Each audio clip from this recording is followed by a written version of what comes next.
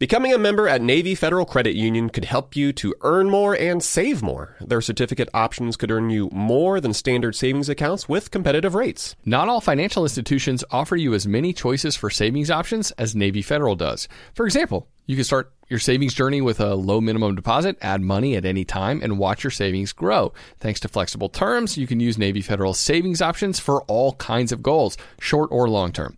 Navy Federal also offers equity loan options to help you get the funds you need to consolidate high-interest debt, work on home improvements, or cover any of life's big expenses. To learn more, visit NavyFederal.org. At Navy Federal, their members are the mission. Navy Federal is insured by NCUA, Equal Housing Lender, membership required. Terms and conditions apply, loan subject to approval. Let's be honest, the first place our family turns to when we're looking for a quick getaway is always Airbnb. I know we can find an amazing place to stay at the beach, like St. Simon's on the Georgia coast, for instance. It's one of our favorite spots. That's what comes to mind, Matt, when I'm thinking about travel. And while you're staying at someone else's home, have you ever thought about what you could be doing with your own home? That's right. Your empty space could be an Airbnb while you are away, because that is all you need to become an Airbnb host. It's a lot easier than you think, and you don't need to Airbnb your entire house. You could just host your extra spare room if you've got one. Your home might be worth more than you think. Find out how much at airbnb.com/host. There's a lot happening these days. But I have just the thing to get you up to speed on what matters, without taking too much of your time. The 7 from the Washington Post is a podcast that gives you the 7 most important and interesting stories, and we always try to save room for something fun. You get it all in about 7 minutes or less. I'm Hannah Jewell. I'll get you caught up with the 7 every weekday. So follow the 7 right now. Supercharge your Workdex with AI-powered Canva presentations. All you do is start with a prompt. You describe your presentation in a few words, and Canva presentations will generate captivating slides that you can then customize in seconds. Canva presentations are designed for every workplace and every department. Whether you work in sales, marketing, HR, ops, and more, Canva presentations can generate any deck you want for work. Sales decks, marketing presentations, onboarding plans, you name it. Any department can save time on any presentation with AI. Generate slides in seconds with Canva presentations at canva.com. Designed for work. Welcome to How to Money. I'm Joel. And I am Matt. And today we're talking investing lessons from a gambling pro with Hanna.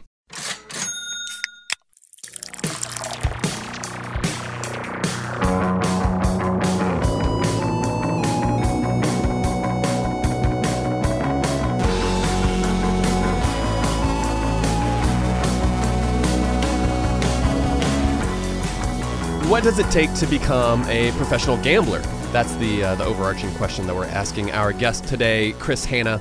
Chris graduated with a degree in finance and economics, but then he turned down a solid job on Wall Street in order to become a legit blackjack player. Like literally, less than 24 hours after he graduated, Chris hit the road and he began counting cards for a living.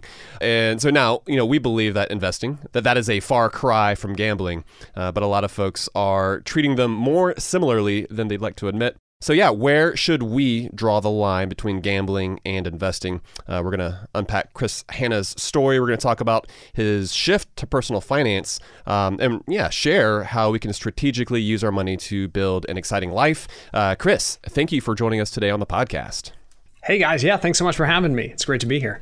Chris, we're glad to have you. And the first question we ask anybody who stops by to visit the How to Money show is, what do you like to splurge on?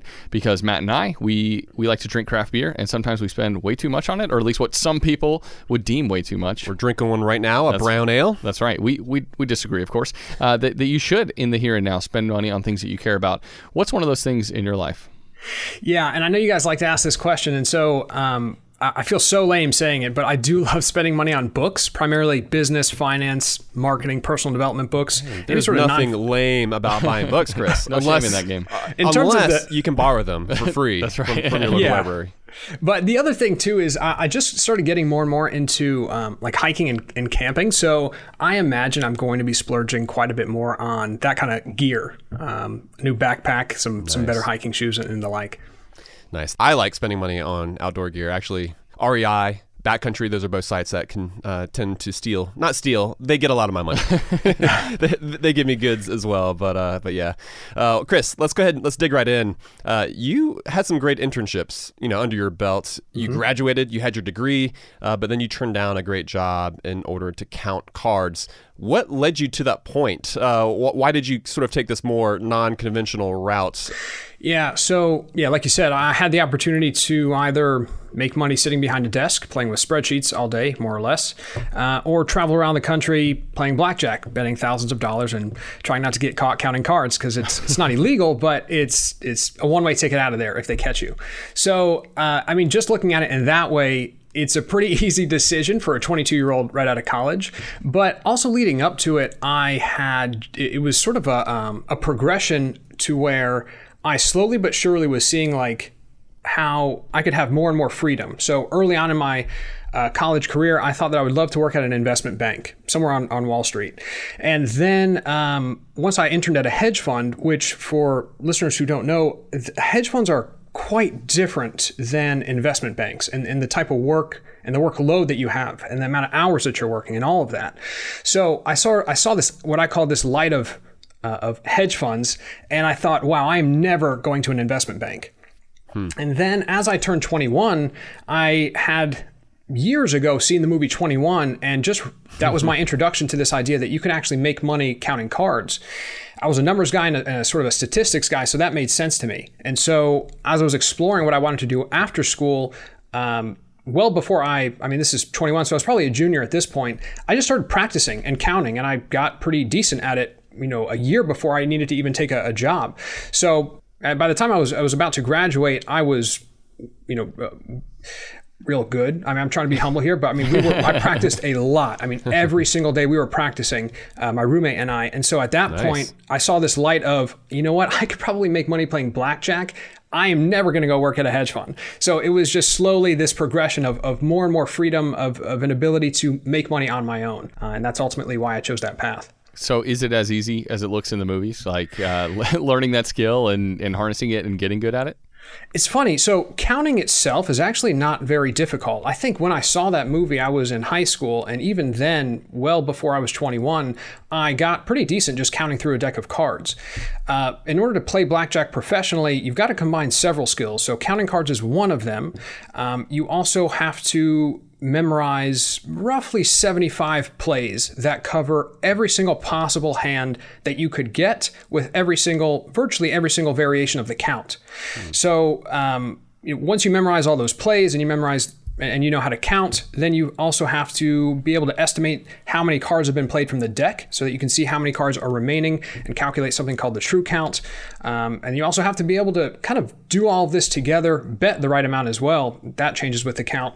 And then do all of these mental gymnastics while you're pretending to be a regular gambler, because you cannot be sort of hawk-eyed looking at every single card coming out. That would be me. Yeah. Well, it's something that you get better at, but there are a lot of different skills that kind of go into it. So the counting itself is easy, but all in all, it took a lot of work. Yeah. I think my palms would be sweaty like the entire time. Oh my gosh. Honestly, I feel like my palms are sweaty right now just hearing you talk through this, Chris, because I'm imagining myself in this situation. And I would totally be the guy, like, I think I could do the counting. I think I could do the just everything that's required to actually know what cards are, might be coming up. Do the memorization. But the ability to multitask, I'm terrible at multitasking. I'm a laser focused kind of guy. I can sometimes have a difficult time even enjoying a beer while we record the podcast. Did anyone ever come up to you at the table like another gambler and they just completely throw you off your game because they start chit-chatting? No, but the reverse was true, because when you count, there's like the book, so to speak, which is just basic strategy. It's a list of like 15 or 20 plays essentially. And people generally expect you to play by the book, even though I can say with pretty good certainty that almost no one actually plays 100% by the book, which is the best way to actually gamble and play blackjack is by playing by the book. But when you count cards, now you've introduced over 50 variations of that basic strategy. So 50 different plays. And so it really can get on people's nerves when you start doing things that look ridiculous. And I've cleared tables before. I'll make a play and people just get up and leave. So the reverse is probably true more than it is on the other side. Well, so is that because they knew that you were counting, or that they just knew that you were that good? I guess. No. They think I'm an idiot and I'm just making terrible plays. And people are so superstitious that they say, if you're not playing by the book, you're going to screw up my next hand. That kind of thing. And you're like, I'm playing by the advanced playbook, guys. Yeah. and actually, it's funny because when the count starts getting better and better and these variations come into play, it's actually better for us to have a table cleared. So, the worst thing that can happen is you're sitting at a really heavy, high count, and you've got 5 other people at a table, you load up your bet, and then everyone else gets a blackjack except for you. So it's actually in my best interest if everyone else leaves. Gotcha. Got it. Yeah. Well, so why blackjack specifically? I assume that do you have better odds playing blackjack and winning money, compared to poker? Why is it that you chose blackjack specifically? Yeah, I was introduced to blackjack, so it made sense to me, and I don't think I really explored other things after that. It just sounded fun. I was doing magic tricks, card tricks at a young age, so I was already sort of familiar and holding a deck of cards a lot. David Blaine was a big inspiration for me, and so he said everywhere he went, he had a deck of cards, and that's kind of what I did for a while. So when I heard about blackjack and making money that way, I didn't look too far sort of sideways. And poker is a game against other people. Blackjack is a one-on-one game against the house. So it's a very finite, like you play like a computer with poker. I don't know the first thing about poker, not really, but it's just a completely different game. Got it. So you're more 21, less rounders. 100%. Yeah. Okay. Well, speaking of that, when the movie Rounders is obviously just was an instant classic. And phenomenal. Yeah, and so, but relying on gambling as a source of income, that's kind of what you were doing. Like this was your day job, and that had to be kind of emotionally tough. Like, can you talk us through like how did it go, the highs and lows of winning and losing, and did that impact how you play? Because there's no way to completely divorce emotion from what you're doing.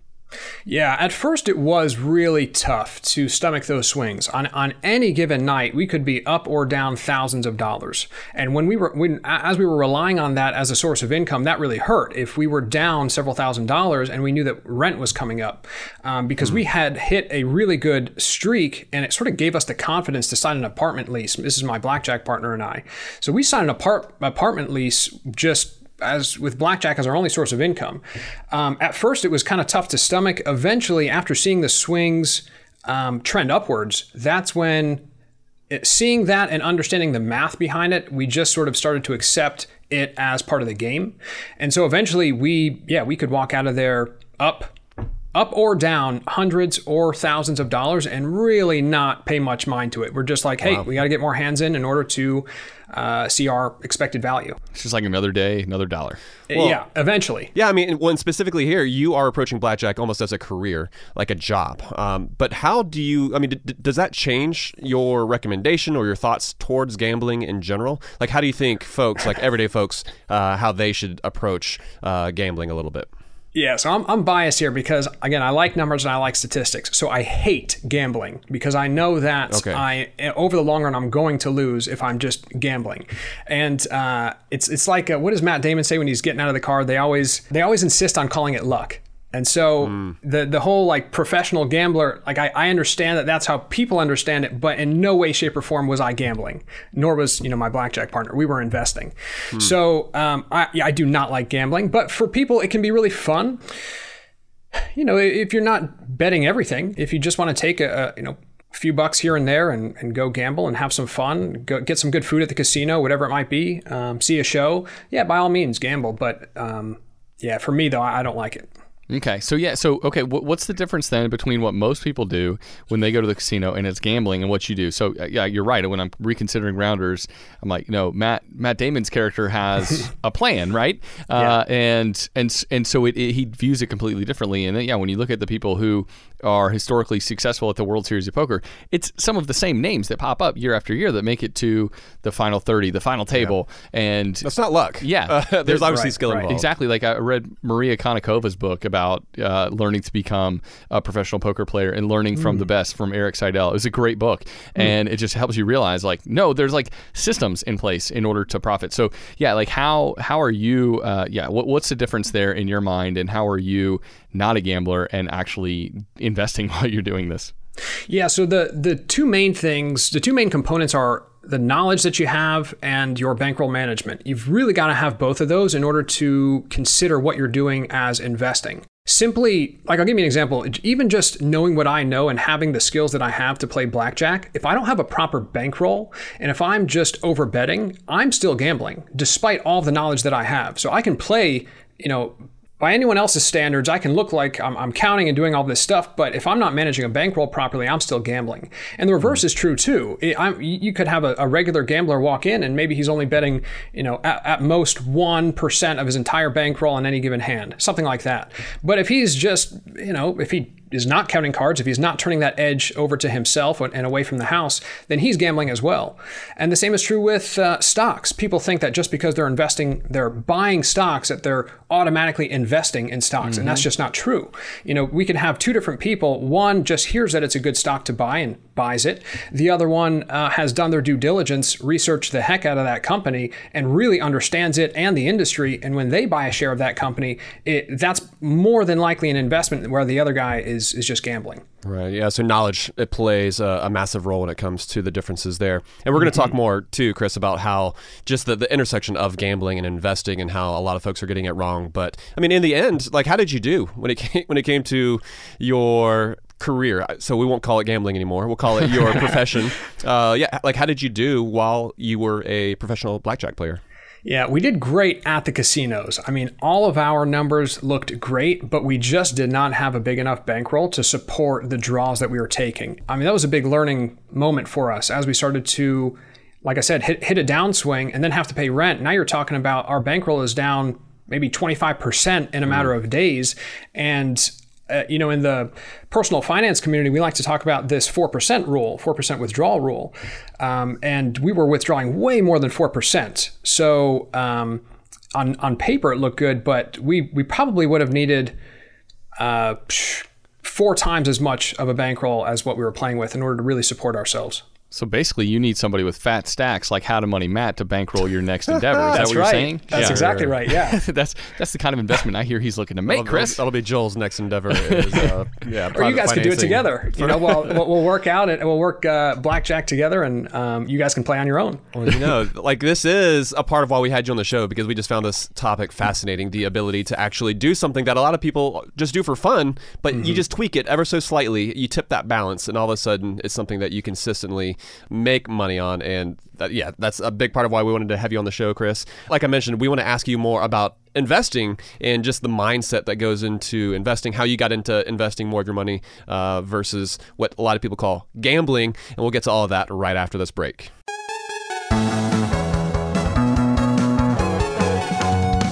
Kachava is the all-in-one superfood shake made up of high-quality plant-based nutrients. It's got greens, superfruits, plant proteins, antioxidants, adaptogens, probiotics, and in other words, everything your body craves to feel your best. This is where Kachava really earns their 52,000 plus 5-star reviews. It tastes amazing. It's creamy and smooth with just water, and it comes in 5 delicious flavors. You can choose from chocolate, vanilla, chai, matcha, and coconut acai. Kachava is offering How to Money listeners 10% off for a limited time. I've been using Kachava in breakfast smoothies in the morning recently. It's just so nice to pack in a bunch of nutrients early in the AM in a way that's satisfying and energizing. So if you want to optimize your breakfast, your workout shake, be sure to check out Kachava. Just go to kachava.com/howtomoney. That's spelled Kachava and get 10% off your first order. That's Kachava.com/howtomoney. You probably think it's too soon to join AARP, right? Well, let's take a minute to talk about it. Where do you see yourself in 15 years? More specifically, your career, your health, your social life. What are you doing now to help you to get there? Well, there are tons of ways for you to start preparing today for your future with AARP. What about that dream job you've dreamt about? Sign up for AARP reskilling courses to help make it a reality. How about that active lifestyle you've only spoken about from the couch? AARP has health tips and wellness tools to keep you moving for years to come. But none of these experiences are without making friends along the way. Connect with your community through AARP volunteer events. So it's safe to say it's never too soon to join AARP. They're here to help your money, your health, and happiness live as long as you do. That's why the younger you are, the more you need AARP. Learn more at aarp.org/wisefriend. Joel, so we were just recounting our trip to Scotland. This is the trip that we took this time last year, actually, with some of our friends over the weekend. And one of the highlights from Edinburgh was stumbling upon the absolute best meat pie shop. They were fresh out of the oven. They had that perfectly flaky crust. But guess what? That serendipitous experience would never have happened if we'd stayed at a boring hotel. We had found the perfect flat in the coolest part of town thanks to Airbnb. Oh, man, I'm still dreaming about those meat pies. You're making me drool. And while turning to Airbnb might be a no-brainer when you're looking to spend some money on travel, it might not be the first thing you think of when you're looking to make some money. Why let it sit empty, your house, when it could be earning extra income, though? It's the financially smart thing to do. Hosting can easily fit into your lifestyle and is a great way to earn some extra dough. Yeah, that's right. Your home might be worth more than you think. Find out how much at airbnb.com/host. Let's say you've been listening to the podcast and now you're finally ready to start implementing some of the financial morsels that we're dishing up. Maybe you are trying to save up some more money for a down payment on a house, or maybe there's a big vacation that you have been dying to take. Well, the money app Monarch. They make it so easy to help you to reach your financial goals. That's why the Wall Street Journal, they named it the best app for growing your savings. Monarch is the top-rated all-in-one personal finance app. It gives you a comprehensive view of all your accounts, investments, transactions, and more. Create custom budgets, track progress toward financial goals, collaborate with your partner even. And now get an extended 30-day free trial when you go to monarchmoney.com/howtomoney. And you won't get spammed either. Monarch features ad-free privacy you can trust. They will never sell your data to third parties or show you ads. That's right, man. And after trying out Monarch for myself, I understand why it's the top-rated personal finance app. It just makes sense. It works. And right now, listeners of this show will get an extended 30-day free trial when you go to monarchmoney.com/howtomoney. That's monarchmoney.com/howtomoney for your extended 30-day free trial. Go to monarchmoney.com/howtomoney for an extended 30-day free trial. All right, we're back. We're talking with Chris Hanna. And Matt, I think in the intro and in the title of this episode, we said that we were talking with gambling pro Chris Hanna. I think we're going to have to change the title of this episode now. After that last segment. That's what's going to pull people in. Because when you say gambling, you know that you're talking about that's what people understand it as. Is it roulette? Is it poker? Clickbait headline. Is it blackjack? Yeah. Well, Chris, since we're talking about making money at the, in the through casino. Gaming. Yeah, through gambling. Well, it's become even more common, right? With the gambling is just, I think it's more accessible than ever before in the form of like sports gambling and how, easy apps are making it to place a bet on different things. Matt and I talked about penny bid sites recently on the show, and those in my mind are another form of gambling. And there's just the investing apps, the proliferation of apps like Robinhood. And so that, like you said, it kind of seems like it's not gambling. What's your take on those apps? Because are those a good thing, creating an army of investors, democratizing the system, or are they leading people down like a flawed path?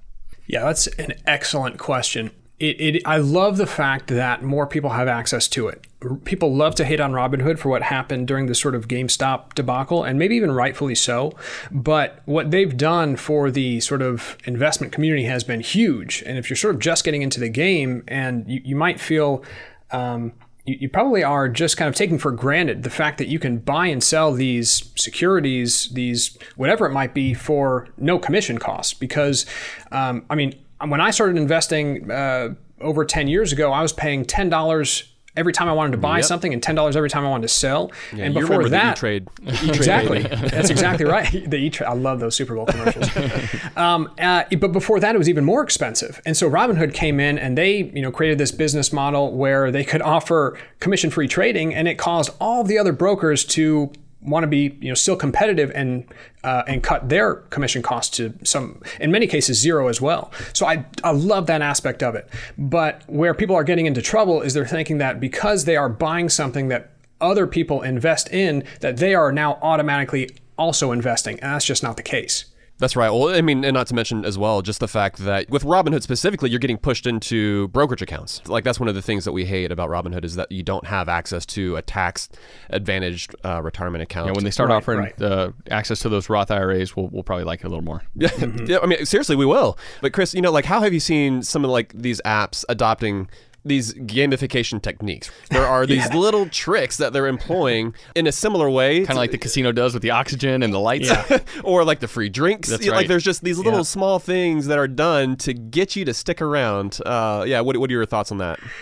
That I don't agree with. So it's funny. There's a sort of a special on Netflix. I think it's called Money or something with money or whatever. And they have I think there's several episodes within that series. And one of the guys that it sort of leads with is this guy named Semyon Dukak. And he was actually a card counter on the original MIT blackjack team. So it's interesting to see him talk about, the things that he talks about. But, and he mentions, and they go over this sort of gamification and the question marks that come up that you actually have to scratch off. I mean, I don't agree with it because it is, the line between investing and gambling is already blurred.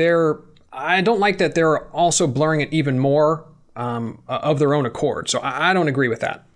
Yeah, so I love how great the user interface is on an app like Robinhood, but sadly, like we push people towards the crappier user interfaces because I think sometimes that's a better behavioral technique for people to consider. Yeah, and I think that for people who are just getting into it, Robinhood is fine just to sort of, like even if you buy one share of anything, even if you sign up with someone else's code and you get your free stock, the thing that I love about Robinhood and their commission-free trades and all that is that it just gets you involved and it starts sparking your interest in the stock market. Because if you own any stock, you're going to pay more attention to the stock market. Yep. You check in that thing all the time. It doesn't matter if it's $5 or $1,000. But I agree, the fact that they don't offer, not that people should be shorting stocks, but there's just a lot of stuff that Robinhood doesn't offer. Your tax-advantaged accounts. So I think that Robinhood has its place, but for anyone who is really looking to make longer-term investments, particularly those that are tax-advantaged, like in a Roth IRA or Vanguard, Fidelity, those are going to be better. Yeah, well, unlike investing in the market, you found out, right, that counting cards, at least with the current bankroll, wasn't going to be sustainable for you. That lifestyle just wasn't working out, at least at the time. So can you share what life was like for you as you were, I don't know, did you continue to try to avoid a regular job at all costs? It seems like you were intent on not going back into that hedge fund Wall Street world. Yeah, so I had seen this light, this world where you didn't have to work a regular job. And so after blackjack sort of ran its course, I started looking for these other ways to make money. And I started driving for Uber and Lyft. I found a role as a financial literacy instructor. So I was teaching these after-school classes to stock market clubs and the like to kids grades K through 12. I was tutoring a high school student Monday through Thursday. I was babysitting a couple young boys Monday through Thursday. And then I also signed up for an app called TaskRabbit. I'm not sure if you guys have heard of it. In Atlanta, So they're all over the place now. And this was maybe 5 or 6 years ago that I signed up with them, and they had just made their way to the DC area. But I picked up every single task that I could, the craziest tasks, from the most mundane to the craziest. So mundane, I'd drop off some groceries. Craziest, I don't know. I stood in line to get dinner reservations for people. I deep cleaned apartments. Whatever you could possibly imagine, I did that. Easily the craziest one is there's this guy who, he had an apartment nearby, but he was on the West Coast and had been on the West Coast for about 3 or 4 weeks because he had a family emergency and he just could not make it back to his apartment. Before he left, he had thrown this massive party and did not clean up. So there were just tons of trash bags. There was open cups, beer, everything all over this place, to the point where his apartment called him and said, there are fruit flies flying around the outside of your apartment. And if you don't get this cleaned up in 24 hours, we're going to evict you. And so he's frantically looking on TaskRabbit for someone to come clean up his apartment. 2 other people had already accepted the job, gone there, and then walked in and turned it down. But for me, I I'm like I'll do whatever it takes. I really just, for better or for worse, accepted that hustle culture kind of thing. And so I went over there. I'm like, well, screw it. I'll tie a shirt around my face and I'm just going to deep clean this apartment. And that's what I did for 6 hours. TaskRabbit. You were masking before it was necessary, Chris. It's so funny because I think about that now. Now you've got masks everywhere. I did not have a mask. I had like a spare jiu-jitsu sort of shirt in my trunk, and that's what I tied around my face. But yeah, that was the craziest one easily. Nice. Well, yeah, I mean, so you just mentioned jiu-jitsu. When did you get into that? Because, I know that's a part of your story. Eventually that led to you enjoyed it, but fill us in on that, because it sounded like that wasn't something that you were able to pursue, maybe because of the physical pain. Yeah, there were a couple of things. I fell in love with jiu-jitsu the summer before I went off to college. That was back in 2011. And I trained all summer. And then when I went off to college, I tried to find a local sort of gym. And between classes and sort of what I would have to do to actually get to the gym on any sort of consistent basis, it just wasn't going to work out. So I had this longing to train like hard. I loved it. I've always been an athlete. And so I really just wanted to dive into it. And I wasn't able to for 4 years, right after I'd fallen in love with it. So I kind of had to push it aside. Once I graduated, I was doing whatever I could to train. So blackjack for sure, I pursued because it was this way that I could make money that didn't require me to sit a regular office job, but it also allowed me to train jiu-jitsu sometimes 5 times a week, twice a day, sometimes even more, like on the weekends too. And eventually, blackjack didn't work out after a certain amount of time, and I was sleeping on a friend's couch, so I didn't have to pay rent at a normal spot. I was sleeping in my car for a period of time, and believe it or not, I was looking up just the craziest sort of accommodations that I could find in order to continue supporting myself in that way. So I was looking at these YouTubers who were living in storage facilities. I was like, if I can sleep for a few hours in that storage facility or campgrounds, I'm like, if I can put up a tent and that's cheaper. So like I said, for better or for worse, more for worse, I think, but really embrace that sort of hustle culture, do whatever it takes. And between that, just not being sustainable for a long period of time. And yeah, and I just had this neck pain. I had a minor injury, but it was like, it affected me every single day for months, even for a couple months after I stopped training. Now it's good, but there were a lot of reasons why I ended up stopping. Yeah. All right. I want to know, at any point during this, when you're thinking about sleeping in storage units, are you ever reflecting on the fact that you're well educated and could go get paid pretty well, pretty easily, if you just kind of crawl back to the job that you're avoiding? Also, how did your parents feel about you during this stage? So it's funny because that was always in the back of my mind. I knew I had that safety net, and it actually enabled me to take those sort of dumb-ish risks. I knew that if this did not work out, I could always fall back on a degree, on a good internship that I had, all of those things. I grew up middle class. Like if I had to go back home, I could. My parents didn't kick me out. My roommate and we just said to ourselves, we're going to find a way to kind of start life on our own, and we are not going to go back home. We'll do whatever it takes to not. So, and what do my parents think about it? They had an idea of kind of what was going on. They knew I was working hard, but I only just recently told my mom about sleeping in my car. I don't think I've ever said that I contemplated sleeping in a storage unit or a campground or anything like that. But they supported me the best that they could and let me know how they felt in the most respectful way that they could. Well, I mean, Chris, I'm with you, because essentially you are resisting the urge to go back to the corporate world, the 9 to 5. And once you have a taste of that freedom, like you mentioned earlier on, it is tough to say, okay, I'm going to go back to having to commute or go into work, by a certain time every single day, if you're not doing it for yourself. I don't know, all that. I will say doing that TaskRabbit cleaning does not sound like freedom to me, man. No. But at least he could have done it. He had the choice to do it or to not do it. But Chris, so like you're talking about jiu-jitsu, and you, even now, you currently do a good amount of work with different jiu-jitsu athletes. But I've got to think that being really good at that requires like a unique set of skills, right? Like just all the, I don't know, a lot of physical demands. There's a different discipline that goes into training. It's like strategy, just like counting cards. Yeah, right? yeah. Mm-hmm. And so, like, I guess my question for you here is like, do you think any of those skills also translate like particularly well to personal finance? Are there certain things that you see folks who are really into jiu-jitsu, do they do something really well when it comes to their money? So the clients that I work with or started working with were UFC fighters. I still work with some now, and they're at the highest level. So it's in the UFC, they train mixed martial arts. So that's jiu-jitsu is the ground game. They might also train Muay Thai for their striking or Taekwondo or something. But I mean, they're at the highest level of fighting. And yeah, I mean, they are disciplined. That's one of the things that I love. They're disciplined and they enjoy being coached.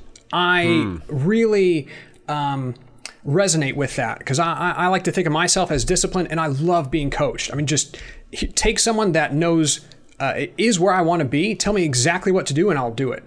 And so for them, they follow a very similar path when they're training. They've got their striking coach, their jiu-jitsu coach, their nutritionist, and they see them as experts and just listen to them. And so for me, they see me as an expert in managing money. And when I tell them you should be doing this or shouldn't be, they listen. And so for sure, there are elements that cross over. Yeah. Hey, Chris, we got a few more questions to get to, including your dislike for budgeting. We'll talk about that and more right after this break.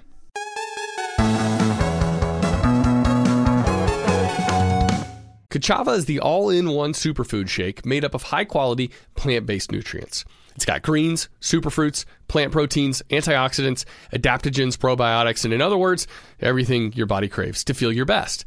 This is where Kachava really earns their 52,000 plus 5-star reviews. It tastes amazing.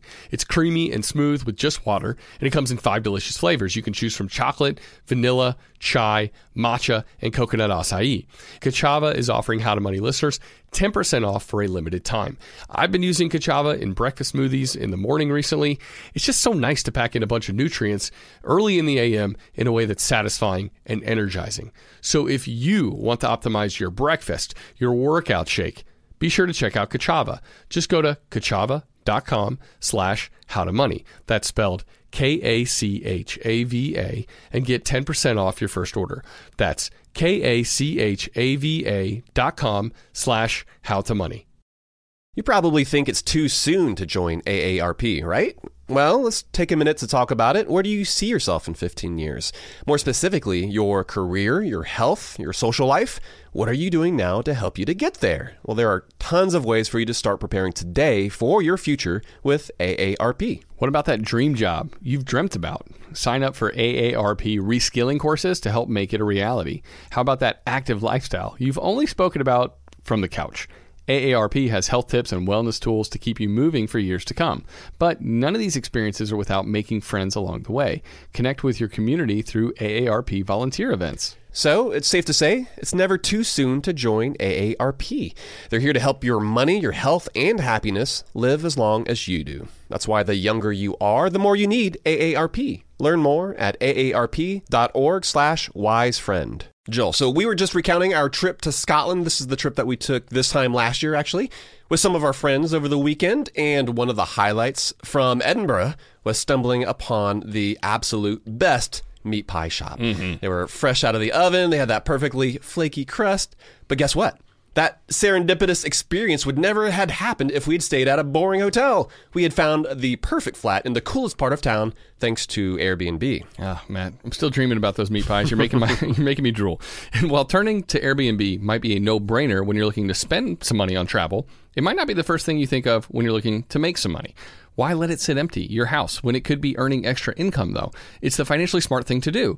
Hosting can easily fit into your lifestyle and is a great way to earn some extra dough. Yeah, that's right. Your home might be worth more than you think. Find out how much at airbnb.com/host. Let's say you've been listening to the podcast and now you're finally ready to start implementing some of the financial morsels that we're dishing up. Maybe you are trying to save up some more money for a down payment on a house, or maybe there's a big vacation that you have been dying to take. Well, the money app Monarch. They make it so easy to help you to reach your financial goals. That's why the Wall Street Journal, they named it the best app for growing your savings. Monarch is the top-rated all-in-one personal finance app. It gives you a comprehensive view of all your accounts, investments, transactions, and more. Create custom budgets, track progress toward financial goals, collaborate with your partner even. And now get an extended 30-day free trial when you go to monarchmoney.com/howtomoney. And you won't get spammed either. Monarch features ad-free privacy you can trust. They will never sell your data to third parties or show you ads. That's right, man. And after trying out Monarch for myself, I understand why it's the top-rated personal finance app. It just makes sense. It works. And right now, listeners of this show will get an extended 30-day free trial when you go to monarchmoney.com/howtomoney. That's monarchmoney.com/howtomoney for your extended 30-day free trial. Go to monarchmoney.com/howtomoney for an extended 30-day free trial.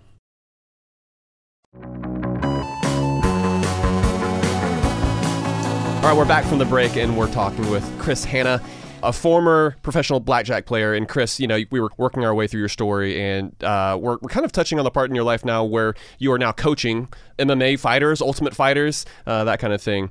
As we read about you some, like we found that you have some unconventional thoughts on budgeting specifically. You're not a big fan. Can you share why that is? Yeah, so once I sort of decided that I wanted to take a more active role in my personal finances, I started trying all of the traditional, we'll call them money management methods that almost everyone tries when they first start. So a budget, the tracking your expenses, using the cash envelopes. I had tried all these different things, and really it took me a while to sort of recognize what I really wanted out of it. So what I wanted was to decide clearly what to do with my money, ensure that I stuck to those decisions, and then track and organize the decisions and my money in an efficient way. And so the reason I don't like budgeting is because it's just way too complicated. And budgeting almost necessarily requires that you track your expenses. And actually, that is a thing that I dislike most. That to me is an unsustainable practice. Like if you're trying to make a long-term habit change, it's got to be, James Clear talks about in Atomic Habits, he talks about it being easy, obvious, rewarding. I forget what the other one is, but like when it's too difficult to maintain, you're not going to stick to it. And that's why I really don't like tracking expenses, which classic budgeting requires. Do you think that comes down to a personality type? Because Matt and I debate this here in the studio from time to time in our basement apartment studio. He is certainly much more of a budgeter. He has like detailed budgets back to 2006. What? 2007. I've got literally every penny I've spent. So yeah, Chris, I'm going to fall on the other side of the fence here. So he will crawl through the computer and beat you up just for saying what you said, Chris. I'll tell you that. Me, on the other hand, I side more with you. And yeah, I wonder if it's just, are you a more unconventional thinker? Is your approach just different? Because we talk about budgeting a lot here on the show, and I think that different styles, different methods fit different people. And so I would never want to tell anybody that like budgeting is a waste of time. But for some people, especially people who have the knowledge and have the dedication to certain goals in their lives, like budgeting can be, I don't want to say a waste of time, but it can take up a whole lot of time, and it might not be necessary in some folks' cases. Yeah, so I'll say this, right? It does work, obviously, because people are doing it, and it's just really inefficient when you compare it to using something that I call a cash flow tracker. And so I've come now to understand these three principles of managing money. And if budgeting and expense tracking was the only way to successfully manage your money, then I'd say by all means do it. But now that I have an understanding of a more efficient way, I will die on this hill. Like, it is just not nearly as efficient to budget and track your expenses. So managing money, right, has three essential elements. And the goal is to use your money in the most effective way possible to live the life of your dreams in whichever way that impacts you, your family, your friends, even strangers around the world. So principle number one is to decide what to do with your money. So every time that you earn money and before you spend a dime, you have the opportunity to decide exactly what to do with that money. And then the second principle is to ensure that you stick to those decisions, because a plan is only as good as your ability to execute it. And that's why people love the cash envelope system, because they divvy up their money, it goes in separate envelopes, and then as long as they only use each envelope for its intended purpose, they're now sticking to those decisions. They've made a plan and they're sticking to it. But cash envelopes are outdated nowadays because you've got online banks like Ally, which you can open up as many checking and savings accounts as you want with no minimum balances, none of those, hidden fees. And so you can just replace cash envelopes with bank accounts. Yeah. And if you're really smart about it, you can reduce your budget categories down to like 2 or 3 spending categories. You don't need a whole bunch of, like the budget that you're making, Joel, I'm sure you could filter down a lot of that stuff into just 2 or 3 spending categories. Yeah, I think you're right. I mean, I could get super granular and talk about how much I'm spending on my toothbrushes every year. Exactly. That's just overkill. And the broader I keep it, the less it affects my sanity. And so, yeah, I want to have those broad-based goals and broad-based numbers so that I kind of know where things are generally going. But the more specific I get, the more I feel like it detracts from what I'm trying to do. Yeah, and so then principle number 3, in terms of the tracking, you want to track it in an efficient and organized way, and in a way that makes sense to you, because you don't actually care about every single expense. You care about the category as a whole. So, for example, you don't need to know that you spent your money 20 different times on food during the month. You just need to know the total amount that you spent on food for the month, and that way you can make changes the following month if you'd like to. So what I do now is I just use a cash flow tracker. I've been meaning to get one up on my website as like a freebie. I haven't done it yet. So if you guys or listeners, if you'd like one, just shoot me a message. I'm happy to send it to you. And you could even just create your own. It's just you have your income at the top. Let's say that you receive some amount of money, and along the left-hand side, you've got your list of budget categories, and you just divvy up. You just go down that list, and you divvy up the money from your income into each of those categories. And as long as you transfer the money into those accounts or put the cash into the envelopes, you've now decided what to do with your money. If you've transferred the money, you're ensuring that you stick to those decisions, and now you've tracked it, because now you don't need anything further. You know what you've done with your money. So do you spend out of those individual accounts then? Like, I guess, like how do you actually perform those transactions then? Because, I mean, honestly, like as you're describing this, it sounds to me like a lot like a budget. Because I'm like, well, I've got my different categories, and then I track those expenses and copy and paste them over. Well, like what do the actual mechanics of you keeping up with those expenses look like so that you are sticking to what you've decided to actually do? Yeah, so in the classic sense of a budget, it sort of requires expense tracking. So I do have an original budget. I'm just not sort of, going through that and sort of resetting it every month. Like, okay. I know I've gone through all the things, like all my fixed and recurring expenses, how much I generally need for gas and, whatever it might be, how much I want to set aside in different accounts. But I filter that all into a few different categories. And so from there, because I only have a few, now I can just, on a piece of paper or it's on a spreadsheet, I just go down the list, put money into each account. I have 3 primary checking accounts and a handful of different savings accounts. And then when I'm out at the store and I want to buy groceries, well, I have a card for needs, just general. I call it my cushion account because it's what sort of holds everything together. It's for all the miscellaneous type needs. I don't need to know the granularities of every line item. I just need it in total. And so because if you fill out this cash flow tracker, again, you've decided what to do with your money. If you've transferred money into an account and are only using that account for its intended purpose, you're ensuring that you stick to that plan. And then if you filled out that piece of paper, you now have a record of what you've done with your money, and then there is no need to track your expenses. I feel like you guys can get along on this. Yeah. Yeah, so it sounds like, you're actually spending out of that specific account. Is that what you're exactly. saying, Chris? I guess with a debit or a check card. Exactly. Gotcha. Okay. Well, we wanted to touch one other thing here, Chris, because you talk about funding what you call a wealth account, we're talking about these different accounts here. Explain to us what that's all about. Yeah, a wealth account, you can call it whatever you like, but it's really just an account to invest in yourself. Once you really understand what you can do with money and what money can do for you, you will never handle it the same way again. And you can use a wealth account to make extraordinary changes in your life. So this could be an account that you use to learn, to buy books, courses, invest in and pay experts or coaches. You can use this account to start a side hustle or even a full-blown business. And you can use this to just bring some amazing joy into your life. If you've got a list of bucket items, invest. I still consider that, an investment in yourself. Like, this is something that you desperately want to accomplish or want to do. Well, use money as creatively as you can to accomplish that. And so the other important thing there too is when you come across, let's say that you want to learn a new skill, and let's say you come across a course that's $150 online, it's very different to have that money set aside to invest in yourself and come across this $150 opportunity.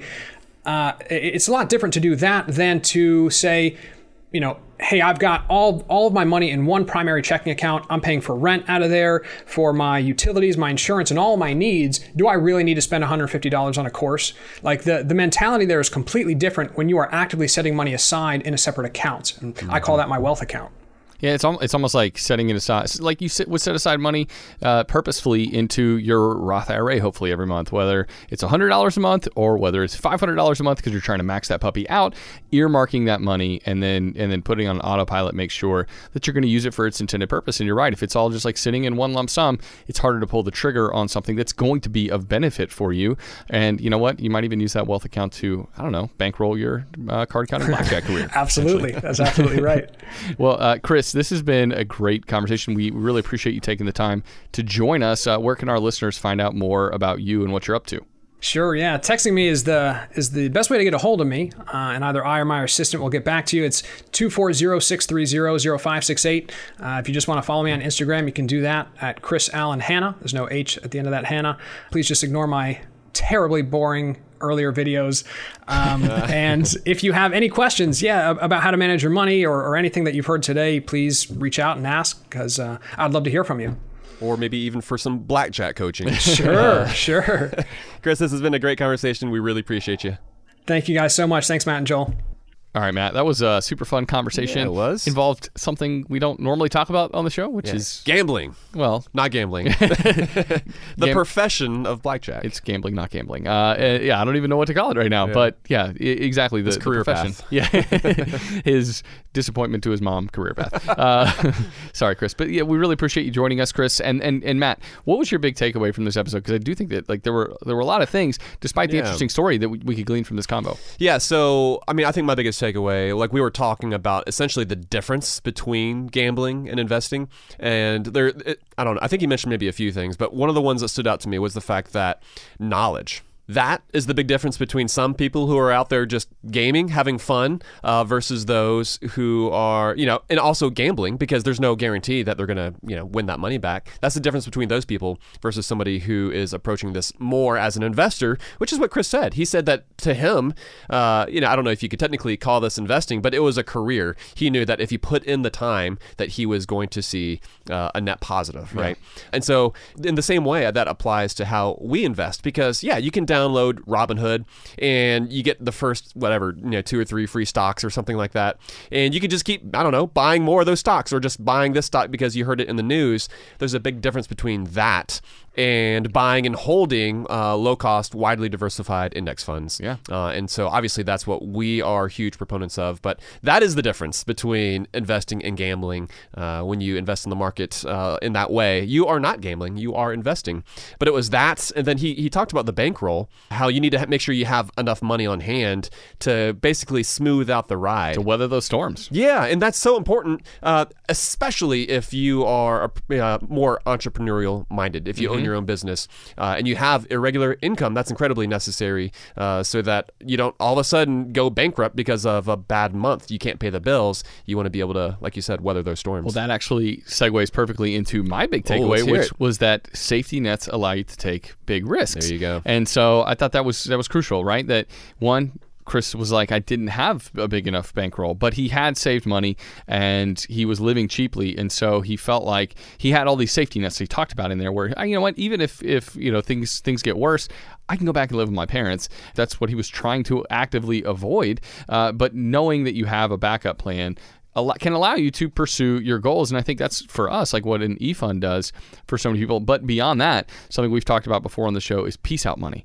And having savings built up that we define as peace out money allows you to quit your job if it's not working out, or if you just want to pursue something different, or to go back to school. Like it just gives you so much power that it gives you options. That safety net is a crucial thing, allowing you to pursue some goals. It makes me think back to when I was 21 and I quit my job and took a road trip around the country. I didn't have very much money, but I had enough to do that. Yeah. And it was one of the best experiences of my life. And so but it is important because, you don't want to get stranded along the side of the road. You got to have the money in your bank account to back your decision up. Yeah. And Chris did. Yeah, literally, you could have literally been stranded on the side of the road if you had left for that road trip with $0 in the bank. And so in the same way, just having an emergency fund will allow you to not fall into debt or other tough situations if you find yourself, receiving a massive medical bill or, a roof that needs to be replaced. That's why we are huge proponents of making sure you've got at least 3 to 6 months worth of living expenses set aside. But Joe, let's go ahead and get back to the beer that you and I enjoyed today. This was an almond brown ale by Tim Bloor Brewing. This was another one that was sent to us by Ryan and our friends there at the brewery. What were your thoughts on this beer? Okay, so we just had a walnut beer last week. It's like chocolate pecan. That's right. Yeah. We even had that discussion about it. You said I always get them confused. You said pecan. They are very similar. Like they look the same and they don't taste terribly dissimilar. They don't look the same. In the bag, all shelled, they do. Wait, what? Pecans and almonds? Walnuts. Oh, yeah. Yeah. No, yeah. Walnuts and pecans look very similar. Look similar. Yes. Yeah, they kind of look like brains. Although I think pecans are a little bit better, a little bit sweeter. Yeah, I think that's true. Although I think walnuts are actually better for you. Okay. They've got more of those omega-3s. Well, maybe I'll start eating both. But today we're talking about almonds.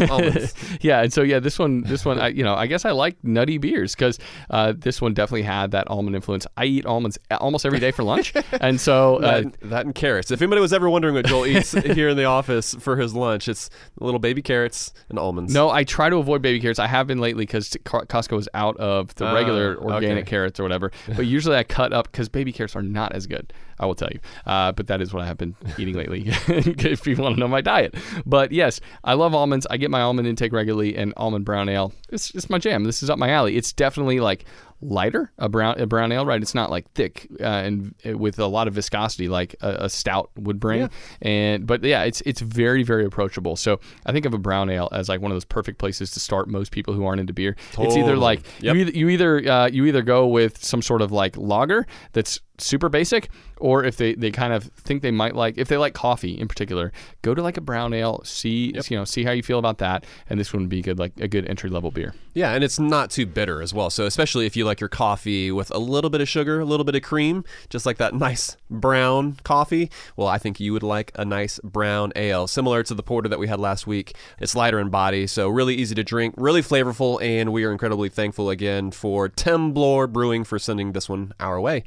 Joel, that's going to be it for this episode. We'll make sure to put any links that we may have mentioned during this episode up on the website at howtomoney.com. We'll make sure to put Chris's phone number up there in case you wanted to reach out with him. Let's blow his phone number up this week. Let's do it. But Joel, that's going to be it for today, buddy. Until next time. Best friends out. Best friends out.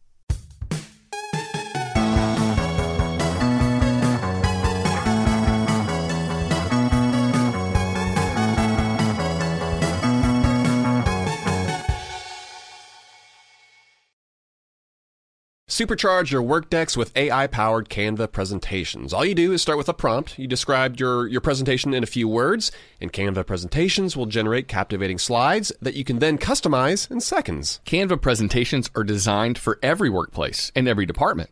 Whether you work in sales, marketing, HR, ops, and more, Canva presentations can generate any deck you want for work. Sales decks, marketing presentations, onboarding plans, you name it.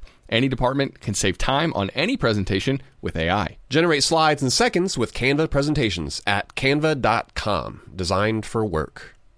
Upswell Marketing would like to remind you that when customers choose your small business, they're really choosing you. So focus on super serving your existing customers and let Upswell handle the pipeline generation of new leads and customers. Upswell specializes in developing customized direct response campaigns and is now offering a no-obligation free assessment of your current marketing strategies. Not to mention, new customers also receive 15% off their first order when they mention that they heard about Upswell on this podcast. For more information, visit upswellmarketing.com. That's upswellmarketing.com. When it comes to your finances, go for the credit card that's always there for you. With 24/7 US-based live customer service from Discover, everyone has the option to talk to a real person anytime, day or night. Yep, that means no more waiting for, quote, normal business hours just to get a hold of someone. We're talking real service from real people whenever you need it. Get the customer service you deserve with Discover. Limitations apply. See terms at discover.com/creditcard.